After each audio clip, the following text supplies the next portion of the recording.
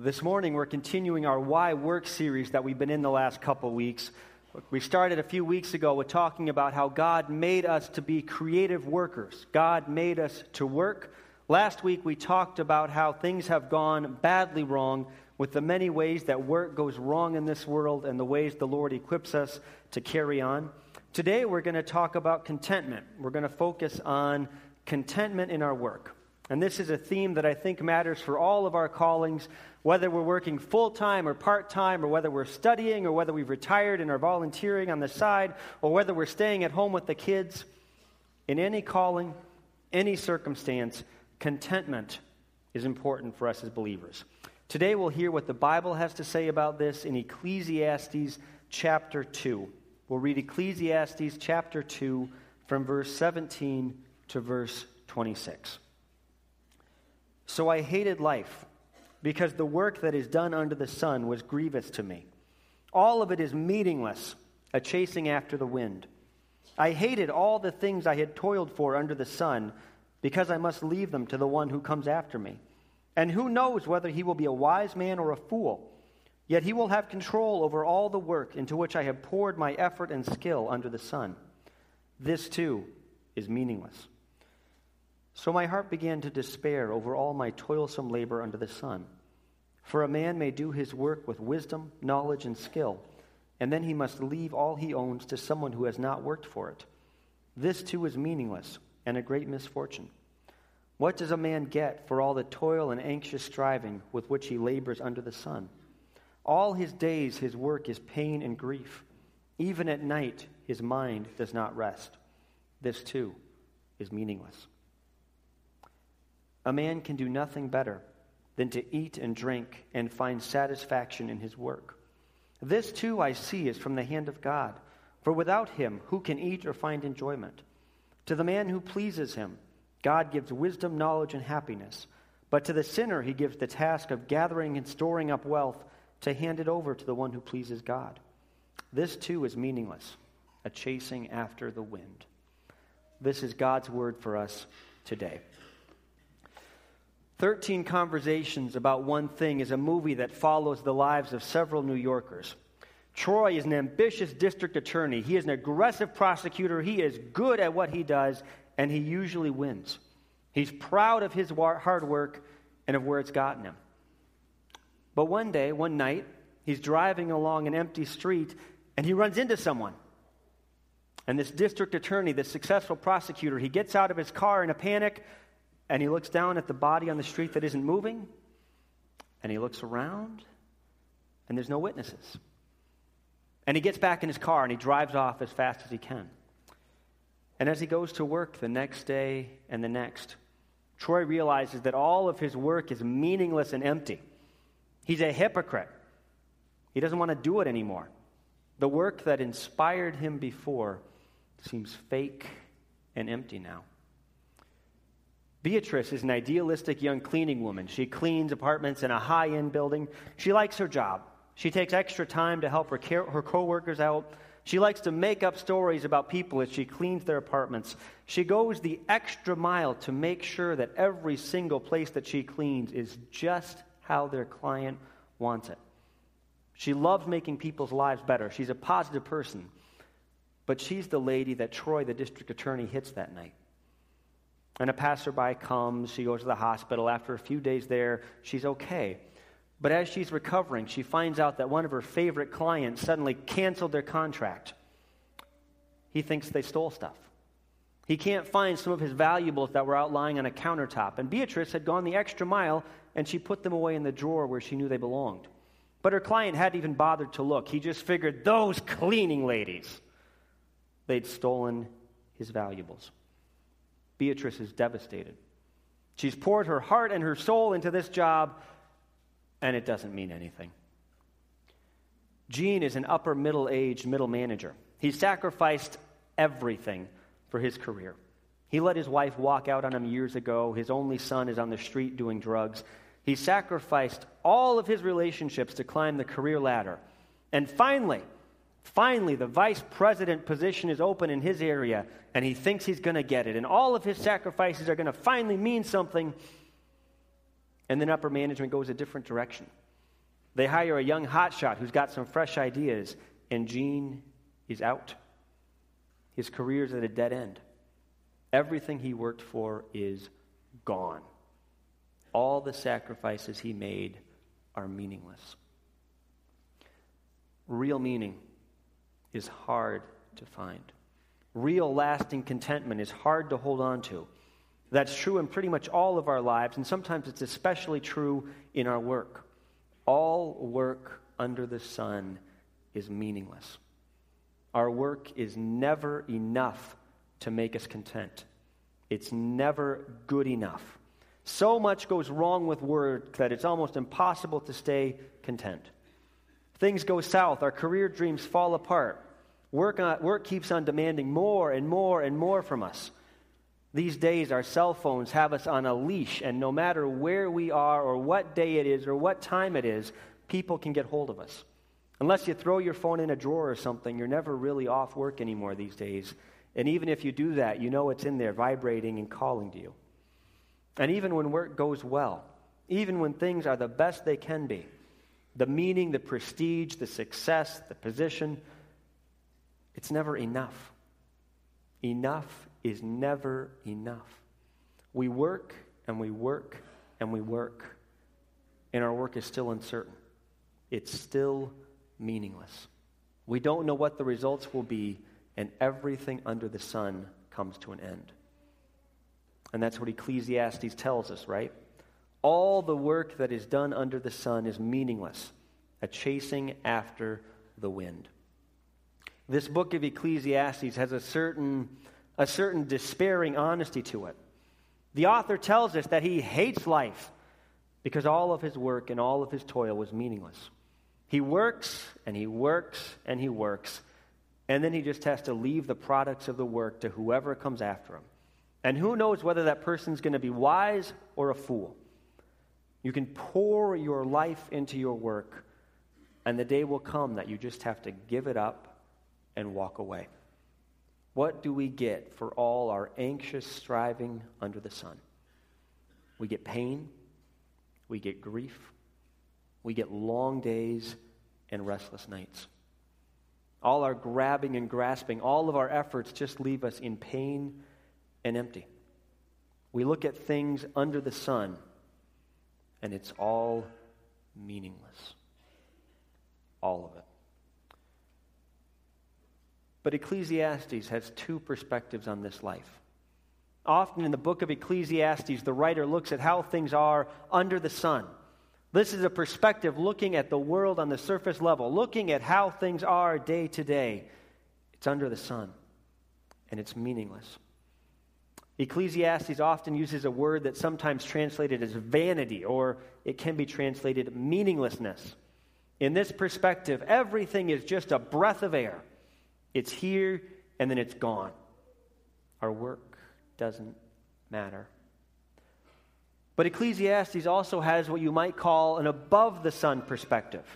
And that perspective looks at the world with the eyes of a believer. It looks at how God made the world, and it sees meaning even in our toil. Under the sun, in the world apart from God, there is nothing. But above the sun, we step into the presence of the Lord, and above the sun, the writer of Ecclesiastes sees God's creation order, and he sees how that gives meaning to even our most meaningless times. Above the sun, God gives meaning to our work. In the first part of the verses that we read for today, in verses 17 to 23, the writer goes on and on about how everything is meaningless. And in verse 24 to 26, undo those first few verses. In some ways, verses 24 to 26 are the very heart of the book of Ecclesiastes. And these verses show us that work is a gift from God. From the hand of God, we get all good things. Without God's grace, we would have nothing. But in God's grace, we can eat, we can drink, and we can find meaning in our work. The NIV there in verse 24 says we can find satisfaction in our work, but the actual word there is goodness. You could translate that a lot of ways. You could say God gives us to find goodness in our work, to find meaning in our work, to find satisfaction in our work, to find contentment in our work. Because of God's grace for us, and only because of that, we can find meaning and contentment in our work. This passage is a celebration of the life we have as God's creatures. We're created to enjoy life with God in the way that He designed us to. Last week we talked about some of the many, many, many ways that work goes wrong, and we shouldn't forget about that. We shouldn't pretend that work is always good or that work is always great or that it's always wonderful. But we also, as believers, shouldn't be content with an under-the-sun perspective. There is real value in work, and there is contentment that we can find, whether our jobs are perfect or not. So God gives us the opportunity to find satisfaction in our work. God made us to work and to enjoy our work. When we work with our hands or with our minds, we're doing something that God made us to do. And whether we're doing paid labor or we're in school studying or we're taking care of the kids at home or we're volunteering, whatever we're doing, God calls us to do that well and to find contentment in it. Matthew Crawford is an interesting guy. He's a mix of a motorcycle mechanic and a writer. Not too many people you see who do both of those. But his main job is to fix motorcycles. He owns a little shop, he and a few other guys, and they fix motorcycles. Have the motorcycle come in, figure out what's wrong with it, fix it, sometimes fix it again and again. They work hard, but they also see the benefits of their labor. And Crawford writes about how he finds that tremendously satisfying.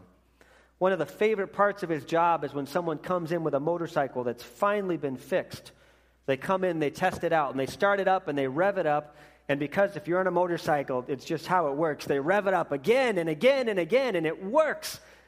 And these guys grin because they haven't been able to be out on their bike for a few weeks, and they can see their weekend taking shape, and it is going to be wonderful. Muddy and messy, but wonderful. And so Matthew helps these guys load up the motorcycle onto their trucks usually, and as they drive off, he stands there wiping his hand on a rag, and he just feels content. He's not changing the world, but he's enjoying his work. He's enjoying fixing these motorcycles, and he's enjoying the benefits that it brings to his customers. There is real meaning and real contentment to be found even in fixing motorcycles. And if there's meaning to be found in fixing motorcycles, there's meaning and contentment to be found in just about any line of work.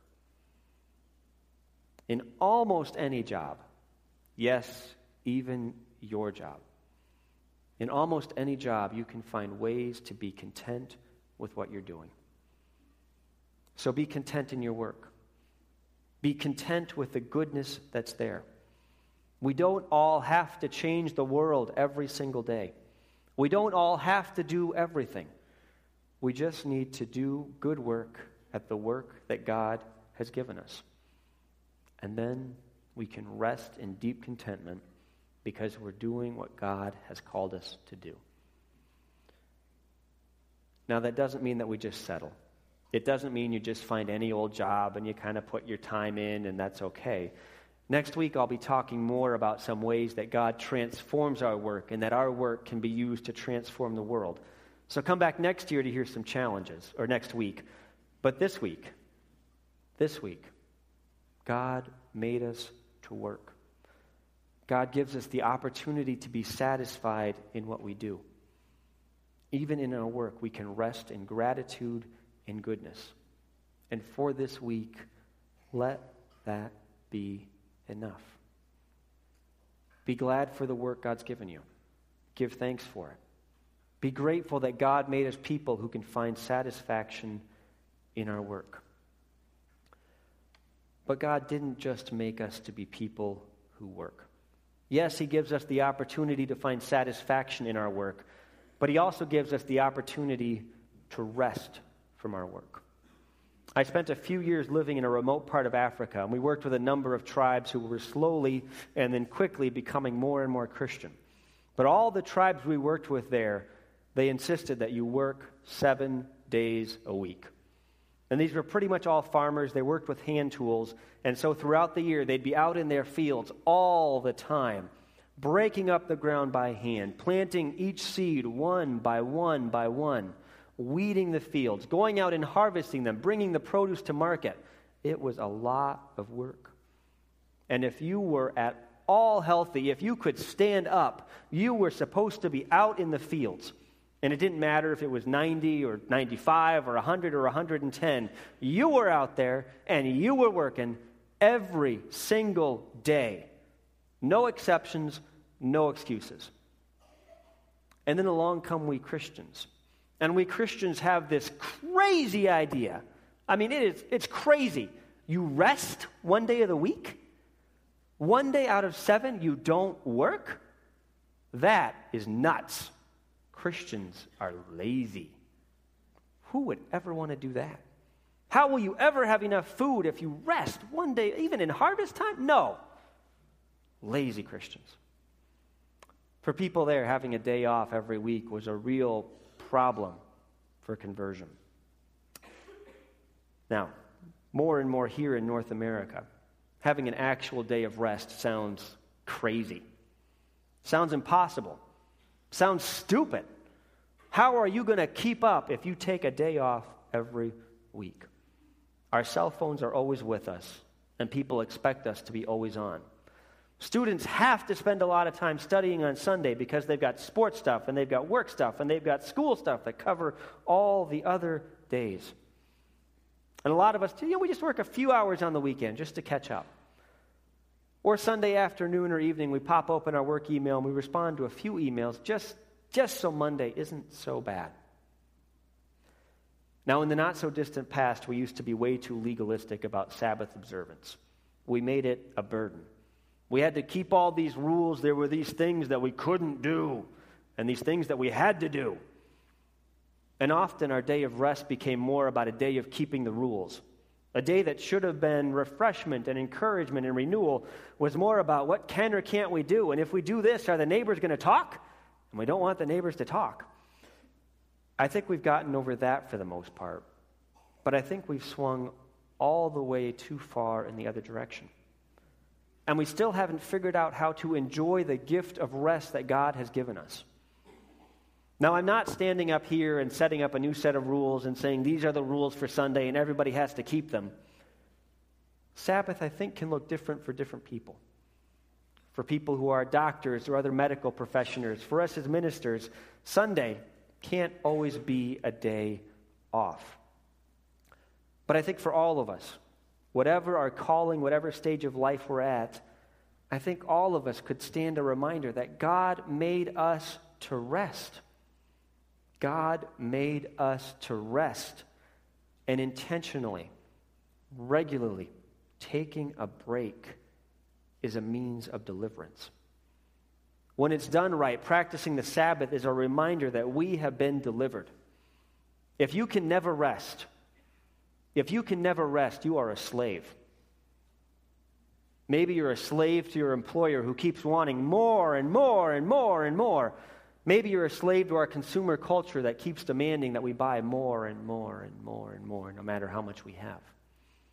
Maybe you're a slave to your own self-image and you just have to work so that you feel good about yourself. But I can tell you that if you don't practice Sabbath in real, regular ways, you are a slave to something.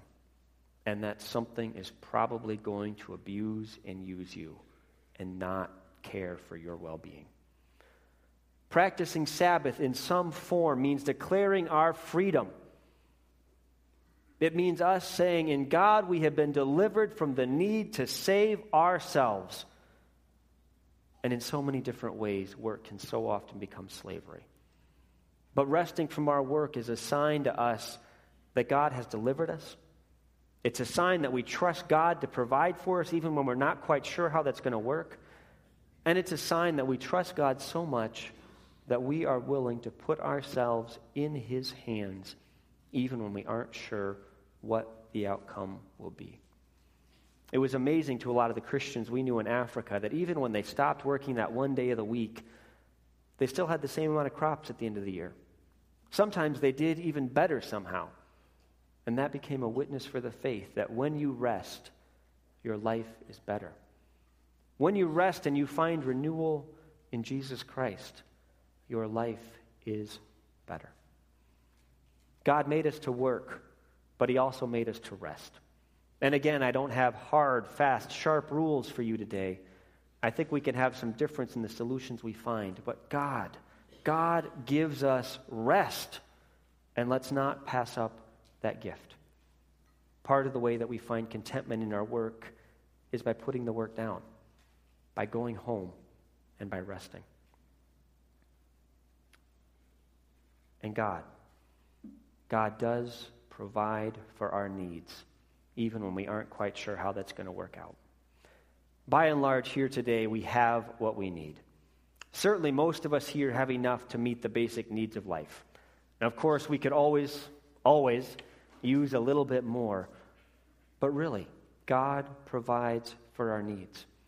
And if we can't be content with what we have right now, we won't be content with the next thing that we get either. There's an old story about a fisherman who goes out to fish one day, and he doesn't catch anything for most of the day. But then toward the end of the day, as he's about to wrap up, he catches a big fish.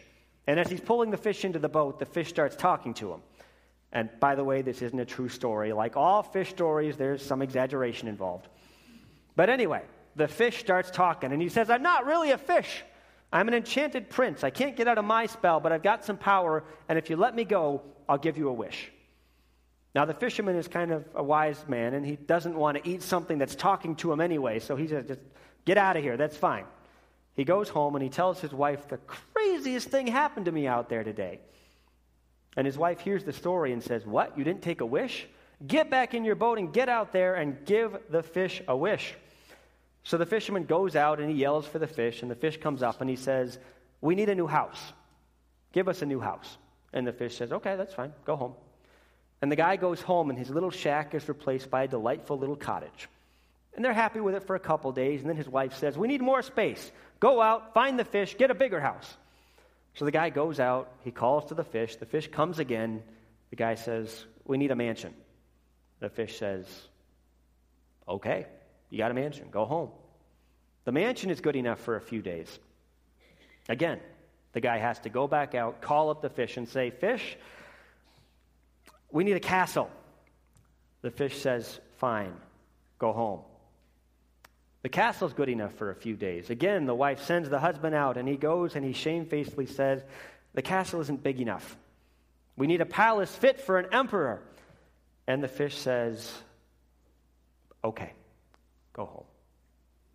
One more time, the fisherman gets sent out, and he says, "It's a nice palace, but I have one more request. Can you give us the power of God?" And the fish just says, "Go home." And the fisherman goes home, and he finds his wife back in their first little hut, back in her original circumstances, just as discontent as she was when she had a palace. If we aren't content with what we have to live on right now, we may never be able to be content no matter what else we get. If we can't be content with enough, there will never, ever be enough. 1 Timothy 6 tells us that godliness with contentment is great gain. Godliness with contentment is great gain. We brought nothing into this world and will take nothing out of it. And so says 1 Timothy, if we have food and clothing, we will be content with that. True contentment is remarkably countercultural these days. To live an ordinary, contented life is a radical move in our culture. So be radical. Be ordinary. Be radically content with what God has given you. Your work can never give you enough if you don't find enough in what God has already given you. Now, I know some of us struggle to make ends meet, and if that's the case, talk to the deacons. We'll do everything we can to meet your needs in a sustainable way. But for the overwhelming majority of us, God has given us way, way more than what we need. And so we can find satisfaction in our work, We can and should work hard to provide for ourselves and our families, but ultimately, it's God who provides what we need, and so we shouldn't get all focused on building up treasure for ourselves. God provides everything we need, and we see that most clearly in Jesus Christ. When we were lost and alone, when we were needy and poor, Jesus came to us. God provided Jesus to live, to die, to rise again, so that we could have everything that we need forever. And if God didn't spare his own son but gave him up for us, how will God not, along with Jesus, give us everything that we need? In the movie 13 Conversations About One Thing, those characters do find some kind of contentment. Troy, the district attorney, finds out that his hit-and-run incident didn't actually kill anybody, and so he just rejoices in what a lucky man he is. Beatrice has a stranger smile to her on the street, and somehow that makes life okay again. Gene loses his job, but then he realizes that being kind to other people can give a deeper meaning to his life. They all climb back into some kind of equilibrium, some kind of meaning in their day-to-day existence. But none of those meanings have any staying power. They find something, but never enough to give lasting contentment. And that's all the world has to give. The writer of Ecclesiastes is right. Under the sun, all of our work is meaningless. But in the Lord we have enough. In the Lord we can be content in our work. In the Lord we can rest from our work. And in our Lord Jesus we have everything we need. All of these things are gifts from God to us. And godliness with contentment is great gain.